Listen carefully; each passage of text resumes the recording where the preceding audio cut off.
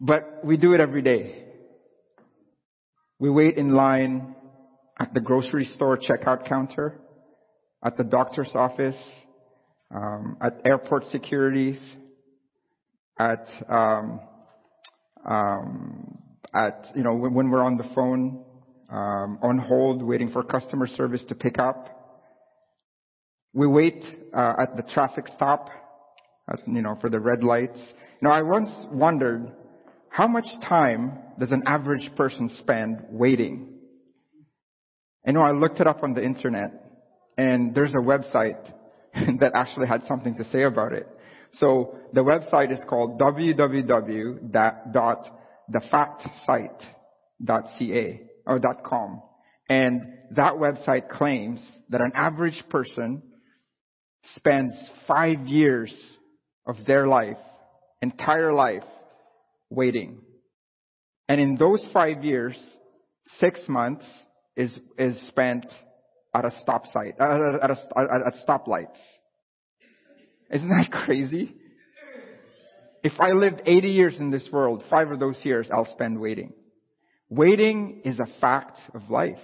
And as Christians, our Lord Himself told us that that's one of our calling, is waiting and being prepared. Last week, our brother Vince talked to us about the parable of the 10 virgins. And he talked to us about this. He said that as sure as the Lord is coming, we will be waiting for Him to come. And while we wait, it is not the time to procrastinate.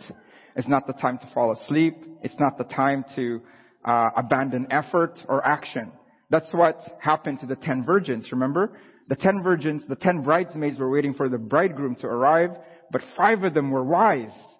They were alert, they were watching, and they filled their lamps with oil. But 5 of them were foolish. They were asleep. They were not prepared with oil. And last week as well, we were reminded that being ready and ready as we wait for God, for Jesus to come back, is equivalent to being prepared. But this morning, I would like to ask the question, what does it mean to be prepared? What does being prepared look like? So that's the question that we would like to ask. And as we continue with our sermon series on the parables of Jesus, we are going to look at a parable this morning that will answer that question. And that parable is called the parable of the talents. In the parable of the talents, we will have for an objective this morning to look into what Jesus says we ought to do in order for us to be prepared for when He comes back. Right? I think that's a really important topic that we need to talk about today, because a lot of times, as we wait for Him to come back, we forget about it. Like, what are we here for? And then we get distracted. And we know we're distracted when we're doing something in our life today that would cause us to be ashamed in front of our Lord when He comes back. And when that happens, we know, if that's the case right now with us, we know that we need to change something. And with this particular parable in mind, we are going to look into ways in which we can be prepared. So let's do that. And as what we've done in the past, we're going to divide our lesson in 2. We're going to talk about the earthly story, the actual parable itself, and then we'll apply it to our lives as we look at the heavenly meaning. So let's look at that. The earthly story. The parable starts in Matthew 25 verse 14. But remember, this is shortly after, literally, Matthew 25 verse 13 was the end of the parable of the 10 virgins. So Jesus tells us, be prepared. And then He starts with this parable to tell us, this is how you will be prepared. Okay? So let's start. For it will be like a man going on a journey who called his servants and entrusted them his property. Back then, masters of estates or men who are really wealthy with servants would oftentimes entrust their property to stewards or to their servants or slaves. But they would have to trust them. That's the key. And in verse 15, we'll see what this man entrusted to his servants. So in verse 15, we read, to one he gave 5 talents, to another 2 talents, and to another 1 talent, to each according to his ability. Then he went away. The first time I read this parable when I was younger, I thought, man, that's not fair. Just 1 talent? It's not a lot. But if you really think about it, back then when Jesus told this to the people, they knew exactly what a talent was. Today we use the word talent to say our skills or abilities. But back then when you say a talent, it's a unit of measure for money. 1 talent back then, you're seated, that's good. 1 talent was 6,000 denarii. Do you guys remember what a denarius was, right? 1 denarius is equivalent to 1 day's wage. So 1 talent is 6,000 of them. 6,000 days worth of work. 1 talent is equivalent to 20 years of work. And it's not even a monetary thing, it's a time thing. Depending on how much you earn a day, you will have to work for 20 years to earn that. 1 talent. So this individual with 1 talent has a lot of money. Like, I think if my math serves me right, if you earn in today's money, if you earn minimum wage, is about $500,000-$600,000. But that's just minimum wage. If you make more, it's millions, right? So think about that. 5 talents, 2 talents, and 1 talent. The master gave to 3 of his servants that he trusted a lot of money. Now, in the next 2 verses, we're going to see what these servants did with their money that their master entrusted to them. So we talked about the talents. There you go. He who had received the 5 talents went at once and traded with them, and he made 5 talents more. So also he who had the 2 talents made 2 talents more. So we need to understand here that the first 2 servants doubled what was entrusted to them.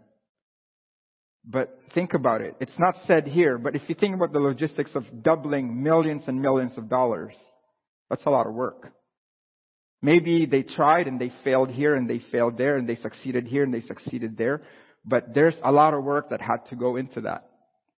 But the key that I want you to realize in this is these 2 servants did it at once.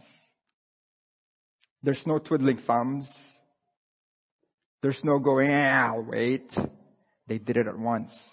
Because time, as you know, when you think about the time value of money, when you think about investments, time is money, right? So they did it at once because they wanted to take advantage of the opportunities that they have with time. So now it's a different story with the last servant. The last servant, the 3rd servant, did this. But he who had received the 1 talent went and dug in the ground and hid his money there. Hid his master's money there. Okay?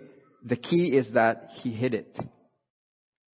So, long story short, the master who left on that journey, after he's entrusted his property to his 3 servants, came back after a long journey.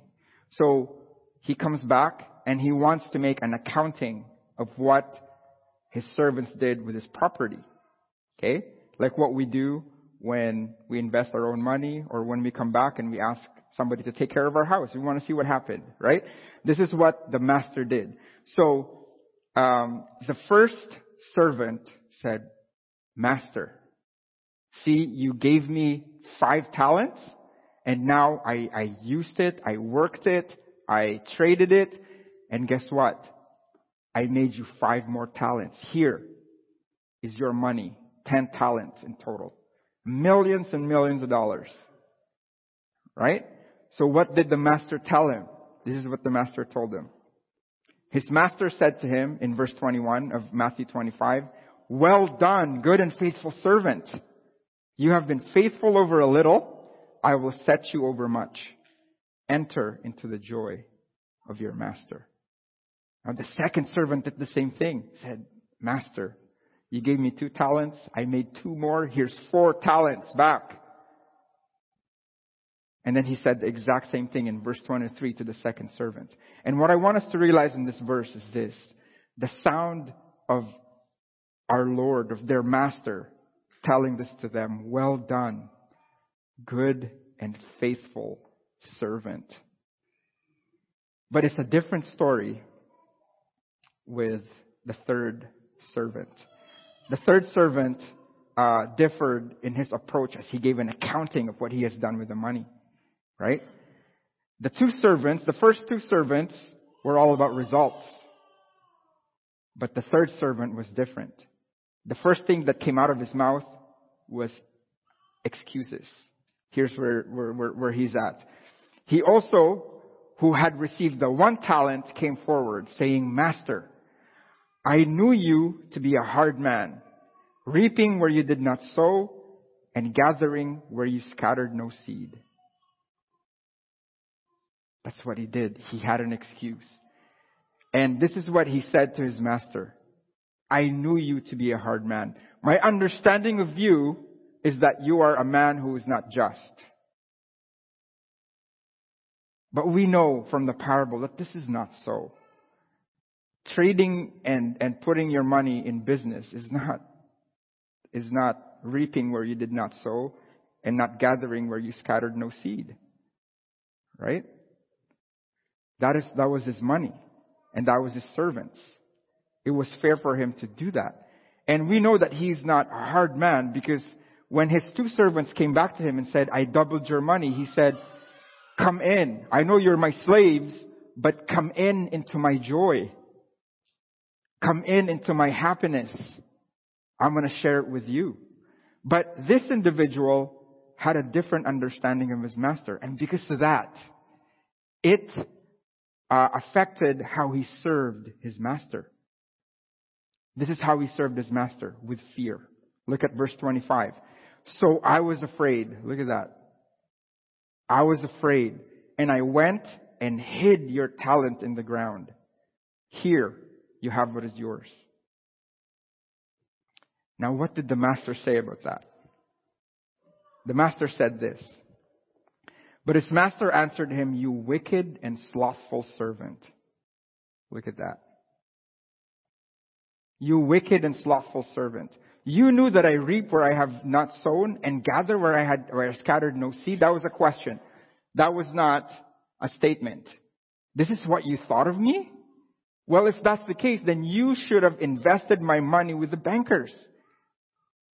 And at my coming, I should have received what was my own with interest. A lot of times we think, well, that's just too harsh. How can you say that this person who is lazy is also wicked? You know what wicked means? It's evil, from the devil, bad. How can you equate lazy and evil, But he did. The master did. Laziness is evil. Laziness is wicked. And we think, well, what did the servant do? The servant did not waste his money. The servant didn't go, oh, I have $1 million. What can I buy with it? How many craft dinners can I buy with this? Right? Like, how many PlayStation games can I buy with this? How many cars can I buy? No, he didn't say that. He said, well, I'm just going to hide it. See, the problem with the third servant was not that he wasted the money, is he wasted the opportunity. Imagine for yourself, if you had some money, you went to a bank and talked to an investment banker and said, I have this money, I want you to invest it. And then you leave. And I want it long term, right? So when I retire, I'll have money. And then 5 years later, you see the economy just booming. But the 6th year went down, but 7th year, 10th year, 15th year was just going up and going up and going up. And you're so happy. I know that I'm going to retire well because I invested my money, right? And then your retirement is done. 20 years, you go back to the bank and go, yes, can I have my money, please? Because I'm retired and I'm done. And the investment banker goes, oh yeah, your money. Listen, what I did with your money was I put it I put it underground. I didn't do anything with it. All those years the economy was doing well, you did not do anything with my money? That's the equivalent to this. But sometimes when we read this, it's like, that is so harsh. Poor servant. That's his job as a slave. He was given that was his employment. He's not, if you're an investment banker and you don't invest, what are you? Right? So, what did the master do to this person? This is what the master did to the person. So take the talent from him and give it to him who has the 10 talents. For to everyone who has will more be given, and he will have an abundance. But from the one who has not, even what he has will be taken away. And then the ultimate destiny of this individual was this: cast the worthless servant into the outer darkness. In that place, there will be weeping and gnashing of teeth. Look at that investment banker. That was a useless worker right there. That's your job, to invest. This was his job to do, and he didn't do it. So he was deemed worthless, and he was cast out. Now, that's the parable right there. It was a short parable, but very impactful. But now, how do we apply that to our lives today? There's a lot of heavenly meaning tied to this particular parable. But this morning, for our purposes, I would like to bring up two. This is the first one that I want to bring up.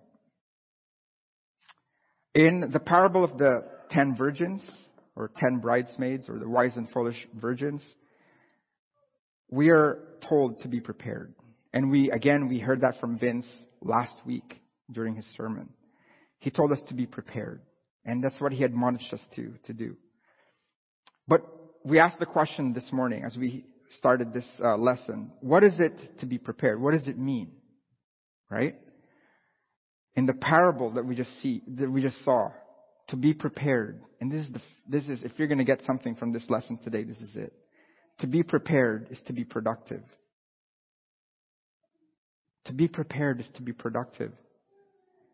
You know, our Lord told us to be productive, but He didn't say just be productive. He gave us everything that we need to do to be productive. In the parable, we see that He gave each individual, each of His servants, a talent, a sum of money, a huge sum of money. It's the same thing with us today. We have been given, each of us, gifts. But the question is, what are those gifts? And what do we do with those gifts? Right? We don't just come here to consume. We come here to serve. You know, that's what Jesus did. Matthew 20:28. What did Jesus do when He came to earth? The Son of Man did not come to be served. So for all of us here, we don't come just to be served. But in Matthew 20:28, it reads further, the Son of Man came to serve and to give His life a ransom for many. Jesus came to serve and to give. Being productive, the call for us today to be like Jesus is to serve and to give. To serve with what? To give what? Well, we saw that in the parable, but Peter made it clear to us. Each of you should use whatever gift you have received to serve others as faithful stewards of God's grace in its various forms. See, each of us has received a gift.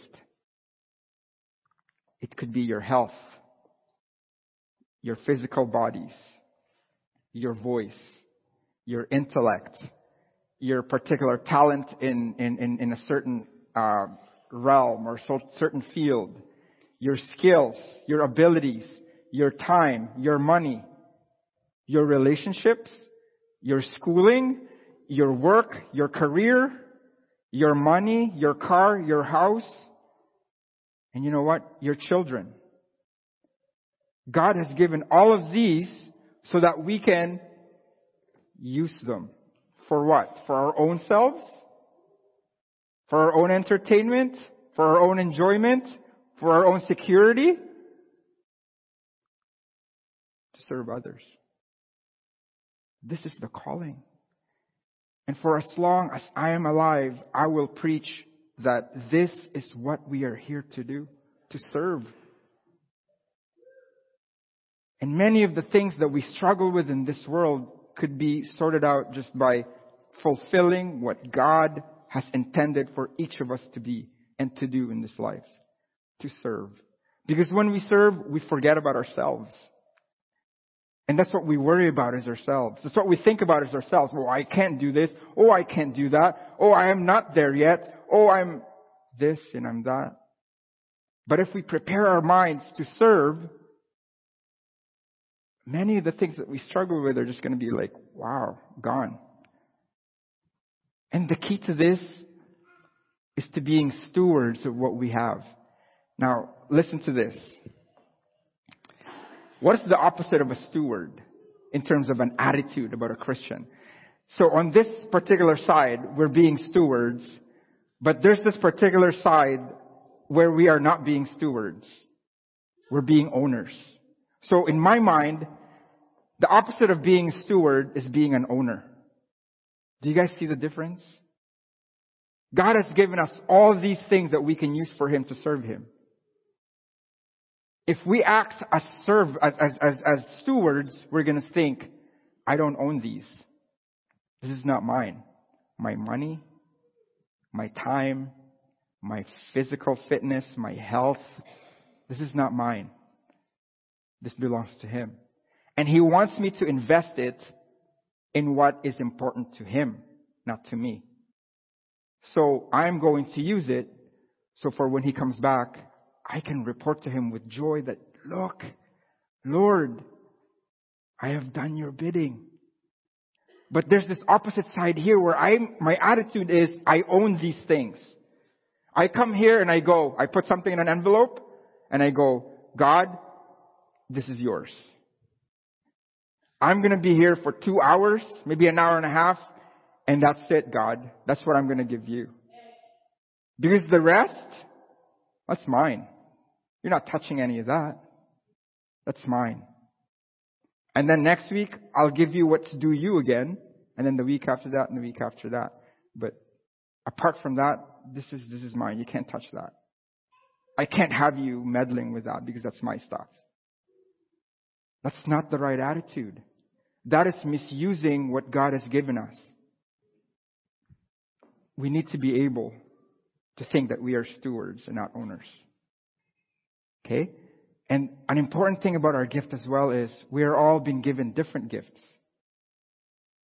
That's why it says various forms right there. Various forms of grace. You know, Chad has a really amazing voice. I don't have that. Right?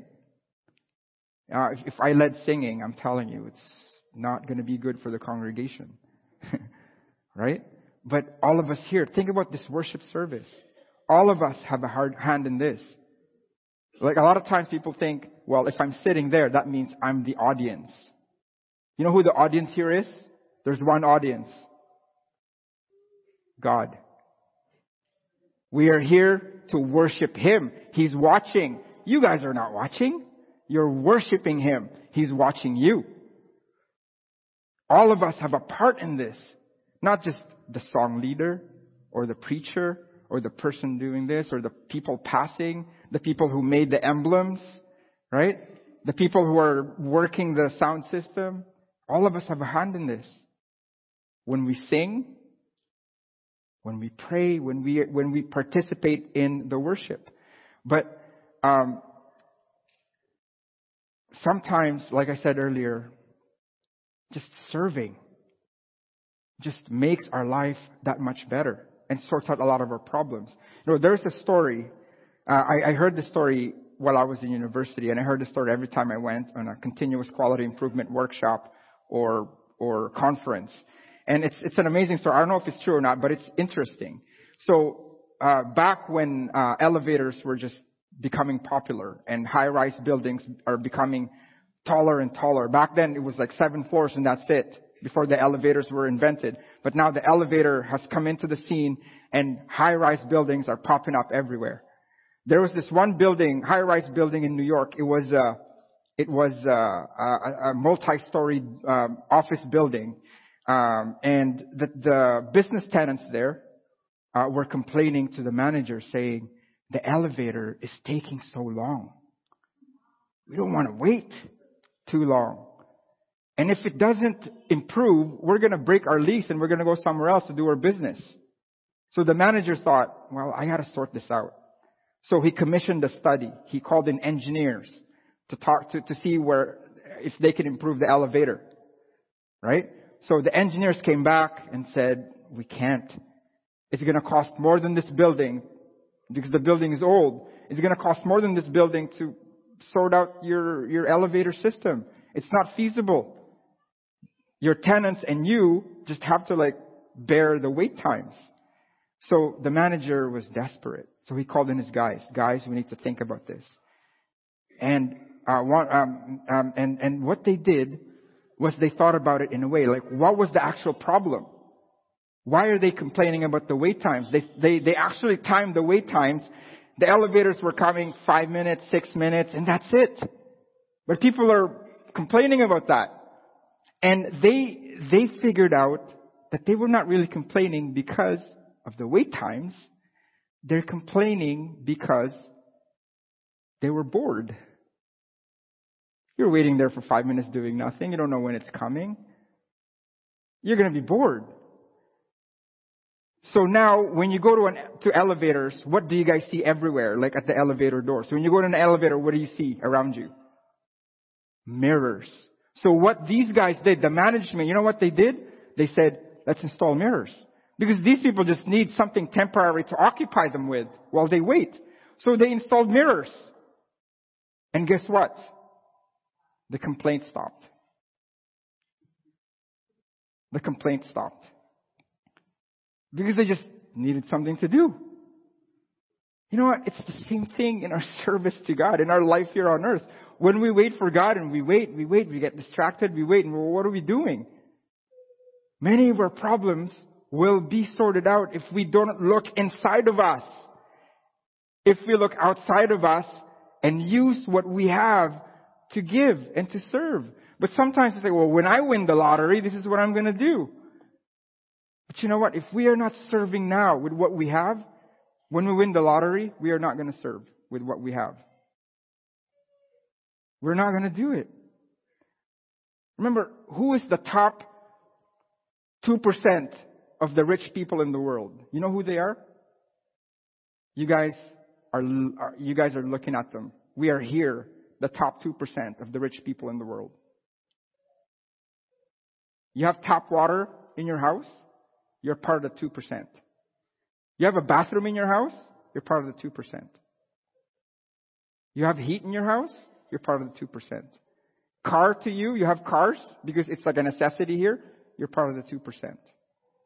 If we wait for God to give us more, we will not do. We will not do. We will just be inwardly looking to ourselves and thinking, I can't serve. I can't be a steward. I must be an owner. I can't part with what I have. I have to keep it for me. Right? So, one thing is for sure though. In 2 Corinthians 5 verse 10, for we must all appear before the judgment seat of Christ, so that each one may receive what is due for what he has done in the body, whether good or evil. It all depends on us.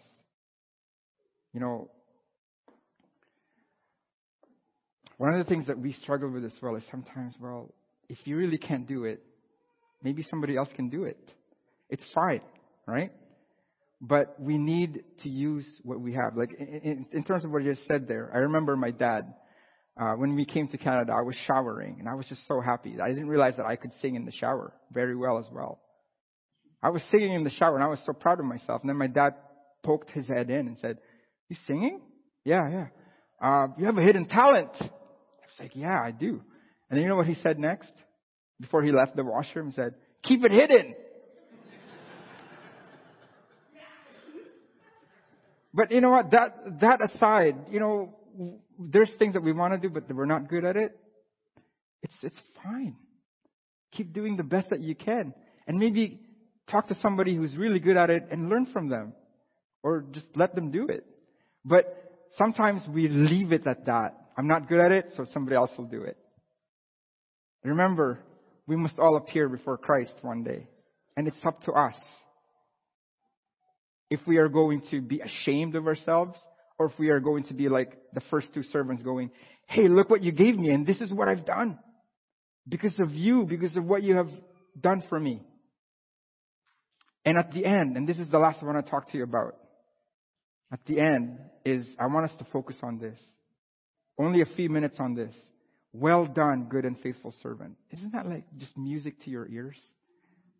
Remember, the master did not tell his servants, well done, good and intelligent servant. He didn't say, well done, good and distinguished servant. I'm not distinguished. I'm not intelligent. But I do what I can. It is the same thing with all of you. Right?